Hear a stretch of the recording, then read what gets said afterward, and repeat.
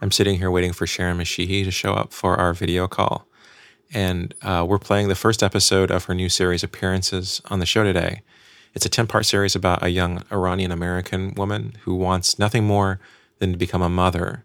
And a big part of enjoying this show is being surprised by what happens. So, hi, Jonathan. Hi, how you doing? Good. Just 1 second. I'm just closing windows. I unplugged my refrigerator. Okay, great. So how have you been? I haven't seen you in a while.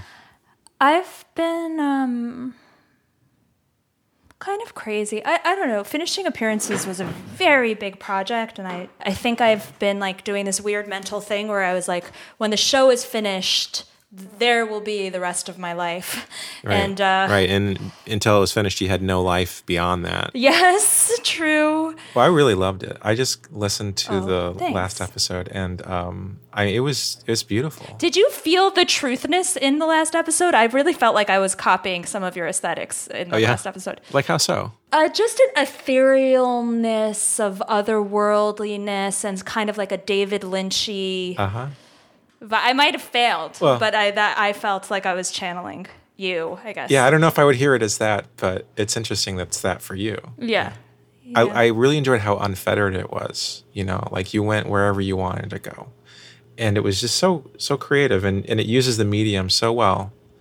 And it was like effortless to pay attention to it, you know. Thanks, Jonathan. I really, really... You're welcome. Appreciate hearing that. It's funny that you called it effortless. Very funny. Because there was a lot of effort. Yeah, I'm sure. Yeah. Yeah. But the story is, it's very autobiographical, and it's about how you really want to get pregnant. But it's not just about that. It's also really about your relationship with your mother and your family, but mostly your mother.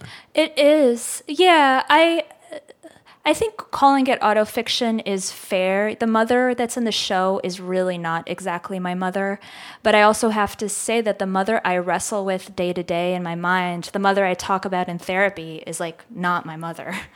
And I talk about with my therapist. Sometimes I'll just like pause sometimes and be like, I'm giving you an inaccurate depiction of my family.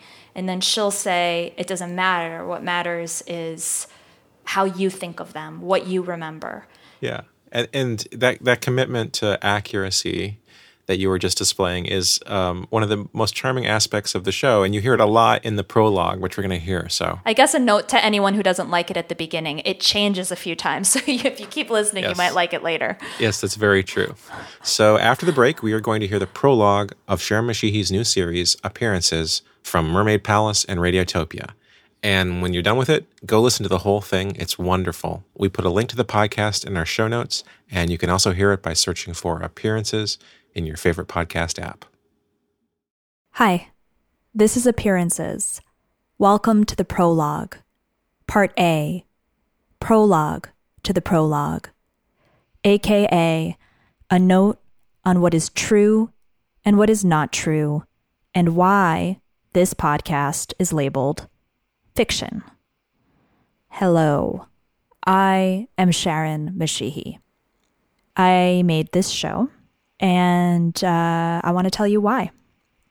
I'm 36, and I want to have a family, maybe have a partner, raise some kids. And I cannot, for the life of me, figure out how to do it. What I've come to understand is that I am very connected to my past, the family I grew up in, and my culture. I'm Iranian American. I grew up in a tight-knit immigrant community in a town called Great Neck. And all of that history is part of the strange soup that's kind of keeping me stuck. What do I mean by stuck? I mean, I say I want this thing. I want to have a family. And yet, I am not taking steps towards starting a family. And so I have to ask myself, is there some part of me that doesn't want this thing I say I want? And if that's the case, why? I categorize this show as fiction, and I call the main character Melanie. I'm so confused. I don't know if I'm Sharon or if I'm Melanie. I think I'm Melanie. Just call me Melanie. Okay, Melanie. Oh, all right. So then... And I feel good about Melanie. Melanie is basically me, but different.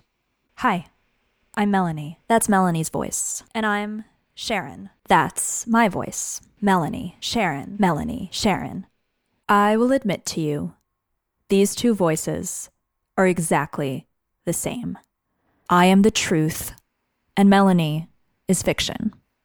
I am not somebody who could ever be a novelist, because every other sentence I would be wanting to tell the reader on a scale of 1 to 10 how true the sentence is that they just read. She woke up that morning feeling brave, 3 out of 10, and hungry, 9 out of 10, and determined to be a better human being, 7 out of 10.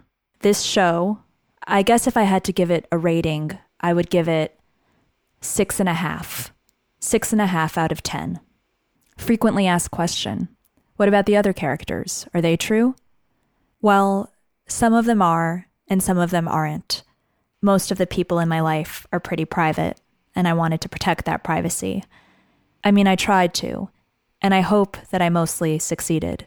And also, anyway, for the most part, the other characters in this story are my family. And I am not so sure I can really see them clearly for who they are anyway. Maybe that's unfortunate, but that is what it is. Okay. End of part A.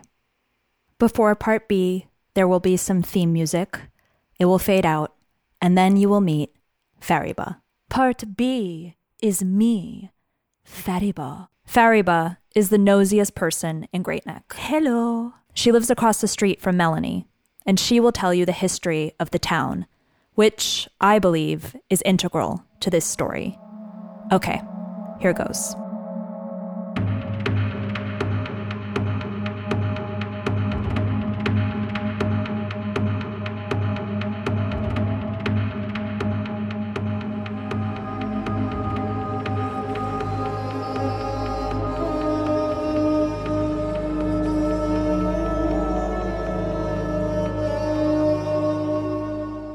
Part B, a history told by me, Fariba, the neighbor across the street. My neighborhood, like all neighborhoods, has changed throughout the years. In the 1980s, we all had Venetian blinds. In the 90s, we all replaced them with those long, flappy synthetic blinds. And then in the early aughts, with the rise of Martha Stewart, we all switched to fabric. In this neighborhood, the windows are very important. What can we see when we look out of them? And more importantly, what can everybody else see when they look in? Wait a second! Everybody can see. God damn it. I am going to tell you the story of my town, Great Neck, New York. Great Neck, it is a historical town, an important American town. It is where F. Scott Fitzgerald once lived, and where his novel, The Great Gatsby, takes place. Great Neck was worthy of the greatest movie stars, Charlie Chaplin, W.C. Fields, the Marx Brothers. All of these people would sit on their front porches looking out onto Manhasset Bay, not a care in the world. They would drink martinis. They would go into debt throwing elaborate parties. They would fall behind deadline on assignments, too busy playing tennis with their friends. They would become entangled in salacious affairs and other glamorous things, too glamorous even to name. But then, the Great Depression came. Great Neck, like the rest of America, fell into ruin. All of the famous people were gone. The houses, the beautiful houses, were empty. Banks took possession of every single one. And these banks, they couldn't sell the houses to anybody, so they started selling them to Jewish people. And in the 1940s and 1950s, that is what the town became. A shtetl. But as American Jews became more and more wealthy, Great Neck became fancy again. Mansions were happening again. Parties were happening again. The 1960s happened. I do not shrink from this responsibility. I welcome it. Then the 1970s. Therefore, I shall resign the presidency effective at noon tomorrow. And at the very end of the 1970s, 1979 in fact, something very important happened. It happened all the way across the world in Iran. چشمم به بعضی از اینها که اولاد خودشون را از دست دادن میافتد سنگینی در دوشم پیدا میشد که نمیتوانم The revolution. When a fundamentalist regime takes over the government and Iran goes from being a modernized, secular Middle Eastern country and becomes a theocracy. And in that moment, those of us who belonged to ethnic minorities, well, we get the fucking fuck out of there. Now, many of the people who fled Iran were Jewish. They arrive in the United States and they ask, where does this country put its Jews? Again and again, they hear the same answer. In our mind, in our Great Neck white American mind, they were running from something, but none of us had an idea what. They were very wealthy, something to do with carpets, and they were from a place called Iran. What happens when the Iranians arrive in Great Neck? There is a revolution of a completely different kind. Where once there were bagel places and pizza parlors, now there are shish kebab restaurants and eyebrow threading salons. Ow! Where once the back rooms of clothing stores were just storage areas,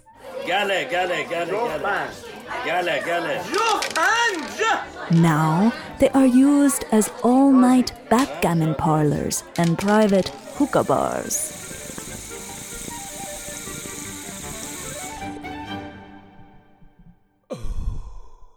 In Great Neck, we Iranians lived our lives pretending we were still at home. But then we had children. Melanie! Melanie! Melanie, open your door! And the children, they posed some problems. God, Mom, what?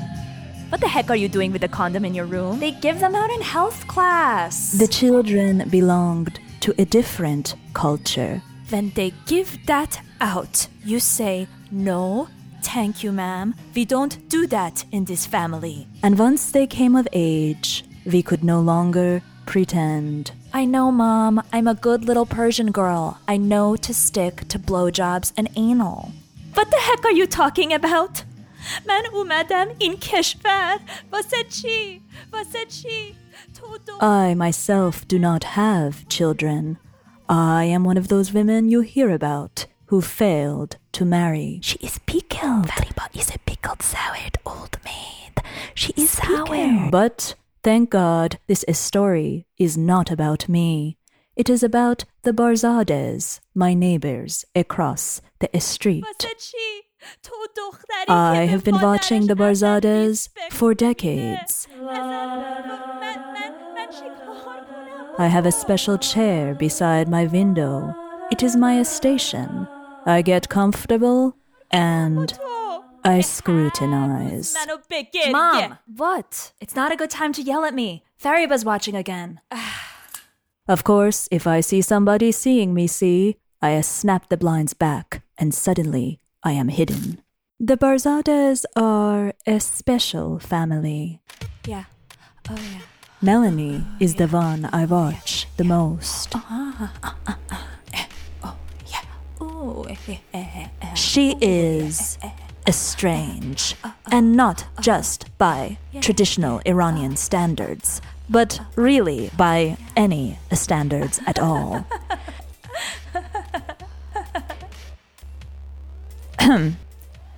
I'm Melanie Barzadeh. This story is really about my life, and I think you know whose life I mean when I say mine. But what is my life really, if not the life that is perceived by the people in my community, especially the nosiest among them? I am an Iranian American woman who grew up in Great Neck. I don't even really know how Iranian I am. My parents are the ones who are Iranian.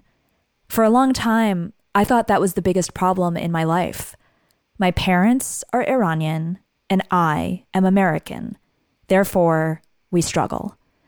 But then I started to look more closely, and I realized the problems we have are the problems in every family.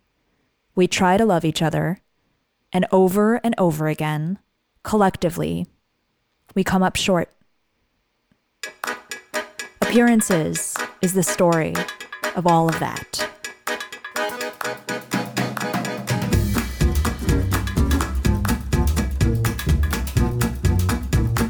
You have just heard the prologue of Appearances. Please continue on to episode 1, where we get to know Melanie, her family, and the profound simplicity of her love life. I'm not offended. Moved? Does something about you feel excited? I'm not offended. I'm not moved. I am not completely trusting of you. That's in episode 1 of Appearances.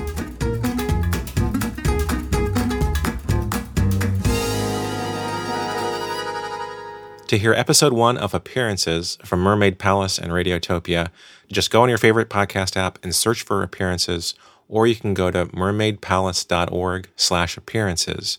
And there's also a link to the podcast in our show notes.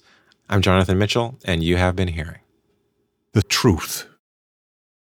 Radiotopia.